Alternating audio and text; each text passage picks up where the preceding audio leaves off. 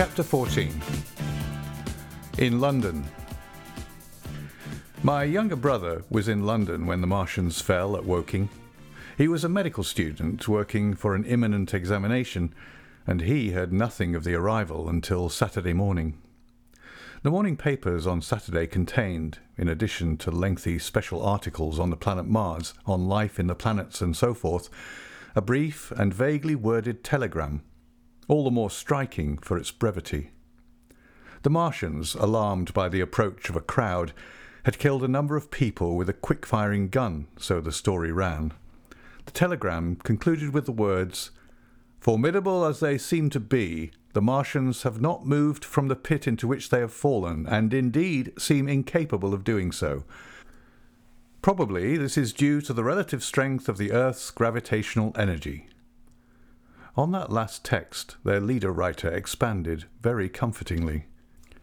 Of course, all the students in the Crammers biology class to which my brother went that day were intensely interested, but there were no signs of any unusual excitement in the streets. The afternoon papers puffed scraps of news under big headlines. They had nothing to tell beyond the movement of troops about the common and the burning of the pine woods between Woking and Weybridge, until 8. Then the St. James Gazette, in an extra special edition, announced the bare fact of the interruption of telegraphic communication. This was thought to be due to the falling of burning pine trees across the line. Nothing more of the fighting was known that night, the night of my drive to Leatherhead and back. My brother felt no anxiety about us, as he knew from the description in the papers that the cylinder was a good 2 miles from my house. He made up his mind to run down that night to me, in order, as he says, to see the things before they were killed. He dispatched a telegram which never reached me, about 4 o'clock, and spent the evening at a music hall. In London also, on Saturday night, there was a thunderstorm, and my brother reached Waterloo in a cab. On the platform, from which the midnight train usually starts, he learned, after some waiting, that an accident prevented trains from reaching Woking that night. The nature of the accident he could not ascertain. Indeed, the railway authorities did not clearly know at that time. There was very little excitement in the station, as the officials, failing to realise that anything further than a breakdown between Byfleet and Woking Junction had occurred, were running the theatre trains which usually pass through Woking round by Virginia Water or Guildford. They were busy making the necessary arrangements to alter the route of the Southampton and Portsmouth Sunday League excursions. A nocturnal newspaper reporter, mistaking my brother for the traffic manager to whom he bears a slight resemblance, waylaid and tried to interview him. Few people, excepting the railway officials, connected the breakdown with the Martians. I have read in another account of these events that on Sunday morning all London was electrified by the news from Woking. As a matter of fact, there was nothing to justify that very extravagant phrase. Plenty of Londoners did not hear of the Martians until the panic of Monday morning. Those who did took some time to realise all that the hastily worded telegrams in the Sunday papers conveyed. The majority of people in London do not read Sunday papers. The habit of personal security, moreover, is so deeply fixed in the Londoner's mind, and startling intelligence so much a matter of course in the papers, that they could read without any personal tremors. "About 7 o'clock last night, the Martians came out of the cylinder, and, moving about under an armour of metallic shields, have completely wrecked Woking Station with the adjacent houses and massacred an entire battalion of the Cardigan Regiment. No details are known. Maxims have been absolutely useless against their armour. The field guns have been disabled by them. Flying hussars have been galloping into Chertsey. The Martians appear to be moving slowly towards Chertsey or Windsor. Great anxiety prevails in West Surrey, and earthworks are being thrown up to check the advance Londonward." That was how the Sunday Sun put it, and a clever and remarkably prompt handbook article in the Referee compared the affair to a menagerie suddenly let loose in a village. No one in London knew positively of the nature of the armoured Martians, and there was still a fixed idea that these monsters must be sluggish, crawling, creeping painfully. Such expressions occurred in almost all the earlier reports. None of the telegrams could have been written by an eyewitness of their advance. The Sunday papers printed separate editions as further news came to hand, some even in default of it. But there was practically nothing more to tell people until late in the afternoon, when the authorities gave the press agencies the news in their possession. It was stated that the people of Walton and Weybridge, and all the district, were pouring along the roads Londonward, and that was all. My brother went to church at the Foundling Hospital in the morning, still in ignorance of what had happened on the previous night. There he heard allusions made to the invasion and a special prayer for peace. Coming out, he bought a referee. He became alarmed at the news in this, and went again to Waterloo Station to find out if communication were restored. The omnibuses, carriages, cyclists, and innumerable people walking in their best clothes seemed scarcely affected by the strange intelligence that the news vendors were disseminating. People were interested, or, if alarmed only on account of the local residents. At the station he heard for the first time that the Windsor and Chertsey lines were now interrupted.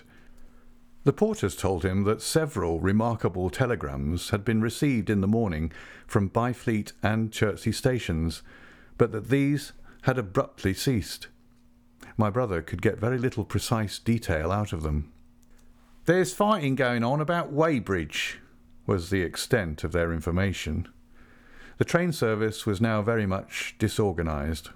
Quite a number of people who had been expecting friends from places on the South Western network were standing about the station. One grey-headed old gentleman came and abused the South Western Company bitterly to my brother. "It wants showing up," he said. One or two trains came in from Richmond, Putney and Kingston, containing people who had gone out for a day's boating and found the locks closed and a feeling of panic in the air. A man in a blue and white blazer addressed my brother, full of strange tidings. "There's hosts of people driving into Kingston in traps and carts and things with boxes of valuables and all that," he said. "They come from Molesey and Weybridge and Walton, and they say there's been guns heard at Chertsey, heavy firing, and that mounted soldiers have told them to get off at once because the Martians are coming. We heard guns firing at Hampton Court Station, but we thought it was thunder. What the dickens does it all mean? The Martians can't get out of their pit, can they?" My brother could not tell him. Afterwards he found that the vague feeling of alarm had spread to the clients of the Underground Railway, and that the Sunday excursionists began to return from all over the south-western lung, Barnes, Wimbledon, Richmond Park, Kew and so forth, at unnaturally early hours. But not a soul had anything more than vague hearsay to tell of. Everyone connected with the terminus seemed ill-tempered. About 5 o'clock, the gathering crowd in the station was immensely excited by the opening of the line of communication, which is almost invariably closed between the south-eastern and the south-western stations, and the passage of carriage trucks bearing huge guns and carriages crammed with soldiers. These were the guns that were brought up from Woolwich and Chatham to cover Kingston. There was an exchange of pleasantries. "You'll get eaten," "We're the beast tamers," and so forth. A little while after that a squad of police came into the station and began to clear the public off the platforms, and my brother went out into the street again. The church bells were ringing for evensong, and a squad of Salvation Army lassies came singing down Waterloo Road. On the bridge a number of loafers were watching a curious brown scum that came drifting down the stream in patches. The sun was just setting, and the clock tower and the Houses of Parliament rose against one of the most peaceful skies it is possible to imagine, a sky of gold barred with long transverse stripes of reddish-purple cloud. There was talk of a floating body. One of the men there, a reservist he said he was, told my brother he had seen the heliograph flickering in the west. In Wellington Street, My brother met a couple of sturdy roughs who had just been rushed out of Fleet Street with still-wet newspapers and staring placards. "Dreadful catastrophe!" they bawled one to the other down Wellington Street. "Fighting at Weybridge, full description. Repulse of the Martians. London in danger." He had to give threepence for a copy of that paper. Then it was, and then only, that he realised something of the full power and terror of these monsters. He learned that they were not merely a handful of small, sluggish creatures, but that they were minds swaying vast mechanical bodies, and that they could move swiftly and smite with such power that even the mightiest guns could not stand against them. They were described as vast, spider-like machines, nearly 100 feet high, capable of the speed of an express train and able to shoot out a beam of intense heat. Masked batteries, chiefly of field guns, had been planted in the country about Horsell Common and especially between the Woking district and London. 5 of the machines had been seen moving towards the Thames, and one, by a happy chance, had been destroyed. In the other cases the shells had missed, and the batteries had been at once annihilated by the heat rays. Heavy losses of soldiers were mentioned, but the tone of the dispatch was optimistic. The Martians had been repulsed. They were not invulnerable. They had retreated to their triangle of cylinders again, in the circle about Woking. Signallers with heliographs were pushing forward upon them from all sides. Guns were in rapid transit from Windsor, Portsmouth, Aldershot, Woolwich, even from the north. Among others, long wire guns of 95 tons from Woolwich. Altogether 116 were in position or being hastily placed, chiefly covering London. Never before in England had there been such a vast or rapid concentration of military material. Any further cylinders that fell, it was hoped, could be destroyed at once by high explosives, which were being rapidly manufactured and distributed.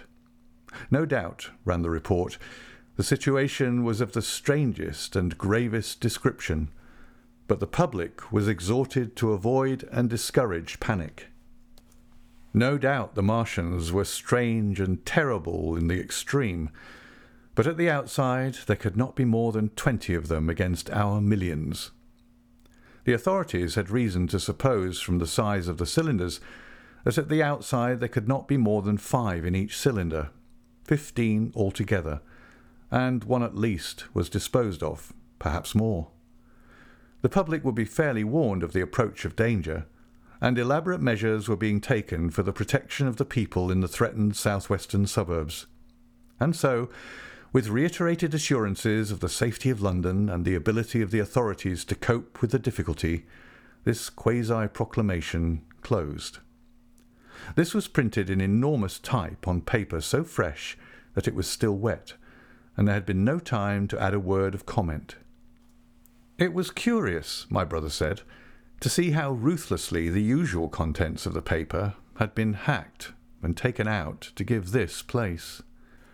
All down Wellington Street, people could be seen fluttering out the pink sheets and reading, and the Strand was suddenly noisy with the voices of an army of hawkers following these pioneers. Men came scrambling off buses to secure copies. Certainly this news excited people intensely, whatever their previous apathy. The shutters of a map shop in the Strand were being taken down, my brother said, and a man in his Sunday raiment, lemon-yellow gloves even, was visible inside the window, hastily fastening maps of Surrey to the glass. Going on along the Strand to Trafalgar Square, the paper in his hand, my brother saw some of the fugitives from West Surrey. There was a man with his wife and 2 boys and some articles of furniture in a cart such as a greengrocers use. He was driving from the direction of Westminster Bridge, and close behind him came a hay wagon with 5 or 6 respectable-looking people in it, and some boxes and bundles. The faces of these people were haggard, and their entire appearance contrasted conspicuously with the Sabbath-best appearance of the people on the omnibuses. People in fashionable clothing peeped at them out of cabs. They stopped at the square as if undecided which way to take, and finally turned eastward along the Strand. Some way behind these came a man in workday clothes, riding one of those old-fashioned tricycles with a small front wheel. He was dirty and white in the face. My brother turned down towards Victoria and met a number of such people. He had a vague idea that he might see something of me. He noticed an unusual number of police regulating the traffic. Some of the refugees were exchanging news with the people on the omnibuses. One was professing to have seen the Martians. "Boilers on stilts, I tell you, striding along like men." Most of them were excited and animated by their strange experience. Beyond Victoria, the public houses were doing a lively trade with these arrivals. At all the street corners, groups of people were reading papers, talking excitedly, or staring at these unusual Sunday visitors. They seemed to increase as night drew on, until at last the roads, my brother said, were like Epsom High Street on a Derby day. My brother addressed several of these fugitives and got unsatisfactory answers from most. None of them could tell him any news of Woking, except one man, who assured him that Woking had been entirely destroyed on the previous night. "I come from Byfleet," he said. "Man on a bicycle came through the place in the early morning and ran from door to door, warning us to come away. Then came soldiers. We went out to look, and there were clouds of smoke to the south. Nothing but smoke, and not a soul coming that way. Then we heard the guns at Chertsey and folks coming from Weybridge. So I've locked up my house and come on." At the time there was a strong feeling in the streets that the authorities were to blame for their incapacity to dispose of the invaders without all this inconvenience. About 8 o'clock, a noise of heavy firing was distinctly audible all over the south of London. My brother could not hear it for the traffic in the main thoroughfares, but by striking through the quiet back streets to the river, he was able to distinguish it quite plainly. He walked from Westminster to his apartments near Regent's Park about 2. He was now very anxious on my account, and disturbed at the evident magnitude of the trouble. His mind was inclined to run, even as mine had run on Saturday, on military details. He thought of all those silent, expectant guns, of the suddenly nomadic countryside. He tried to imagine boilers on stilts 100 feet high. There were 1 or 2 cartloads of refugees passing along Oxford Street, and several in the Marylebone Road, but so slowly was the news spreading that Regent Street and Portland Place were full of their usual Sunday night promenaders. Albeit they talked in groups, and along the edge of Regent's Park there were as many silent couples walking out together under the scattered gas lamps as ever there had been. The night was warm and still, and a little oppressive. The sound of guns continued intermittently, and after midnight there seemed to be sheet lightning in the south. He read and reread the paper, fearing the worst had happened to me. He was restless, and after supper prowled out again aimlessly. He returned and tried in vain to divert his attention to his examination notes. He went to bed a little after midnight, and was awakened from lurid dreams in the small hours of Monday by the sound of door-knockers, feet running in the street, distant drumming, and a clamour of bells. Red reflections danced on the ceiling. For a moment he lay astonished, wondering whether day had come or the world gone mad. Then he jumped out of bed and ran to the window. His room was an attic, and as he thrust his head out, up and down the street, there were a dozen echoes to the noise of his window sash, and heads in every kind of night disarray appeared. Inquiries were being shouted. "They are coming!" bawled a policeman, hammering at the door. "The Martians are coming!" and hurried to the next door. The sound of drumming and trumpeting came from the Albany Street barracks, and every church within earshot was hard at work killing sleep with a vehement, disorderly tocsin. There was a noise of doors opening, and window after window in the houses opposite flashed from darkness into yellow illumination. Up the street came galloping a closed carriage, bursting abruptly into noise at the corner, rising to a clattering climax under the window and dying away slowly in the distance.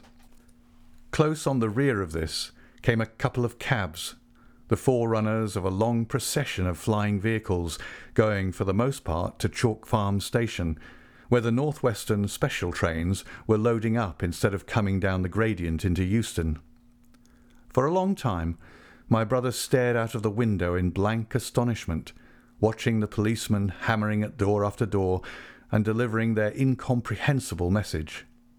Then the door behind him opened, and the man who lodged across the landing came in, dressed only in shirt, trousers and slippers, his braces loose about his waist, his hair disordered from his pillow. "What the devil is it?" he asked. "A fire? What a devil of a row!" They both craned their heads out of the window, straining to hear what the policemen were shouting. People were coming out of the side streets and standing in groups at the corners talking. "What the devil is it all about?" said my brother's fellow lodger. My brother answered him vaguely and began to dress, running with each garment to the window in order to miss nothing of the growing excitement, and presently men selling unnaturally early newspapers came bawling into the street. "London in danger of suffocation. The Kingston and Richmond defences forced. Fearful massacres in the Thames Valley." And all about him, in the rooms below, in the houses on each side and across the road, and behind in the park terraces, and in the 100 other streets of that part of Marylebone and the Westbourne Park district and St Pancras, and westward and northward in Kilburn and St John's Wood and Hampstead, and eastward in Shoreditch and Highbury and Haggerston and Hoxton, and indeed through all the vastness of London from Ealing to East Ham, people were rubbing their eyes and opening windows to stare out and ask aimless questions, dressing hastily as the first breath of the coming storm of fear blew through the streets. It was the dawn of the great panic. London, which had gone to bed on Sunday night oblivious and inert, was awakened in the small hours of Monday morning to a vivid sense of danger. Unable from his window to learn what was happening, my brother went down and out into the street, just as the sky between the parapets of the houses grew pink with the early dawn. The flying people on foot and in vehicles grew more numerous every moment. "Black smoke!" he heard people crying, and again, "Black smoke!" The contagion of such a unanimous fear was inevitable.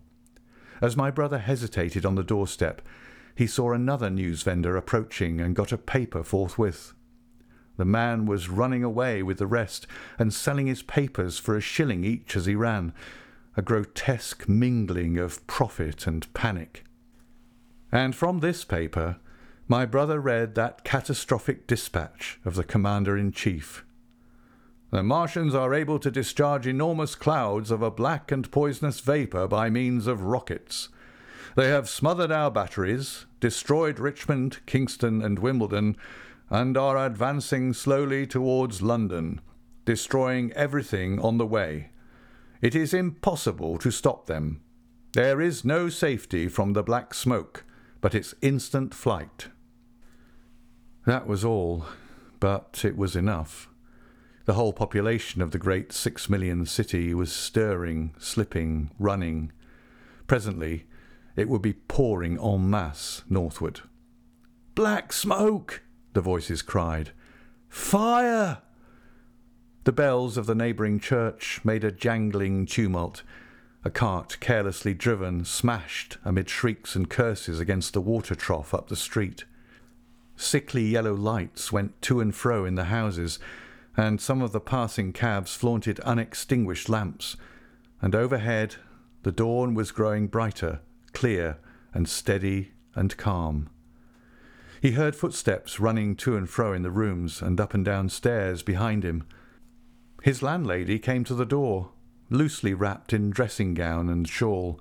Her husband followed, ejaculating. As my brother began to realize the import of all these things, he turned hastily to his own room, put all his available money, some £10 altogether, into his pockets, and went out again into the streets.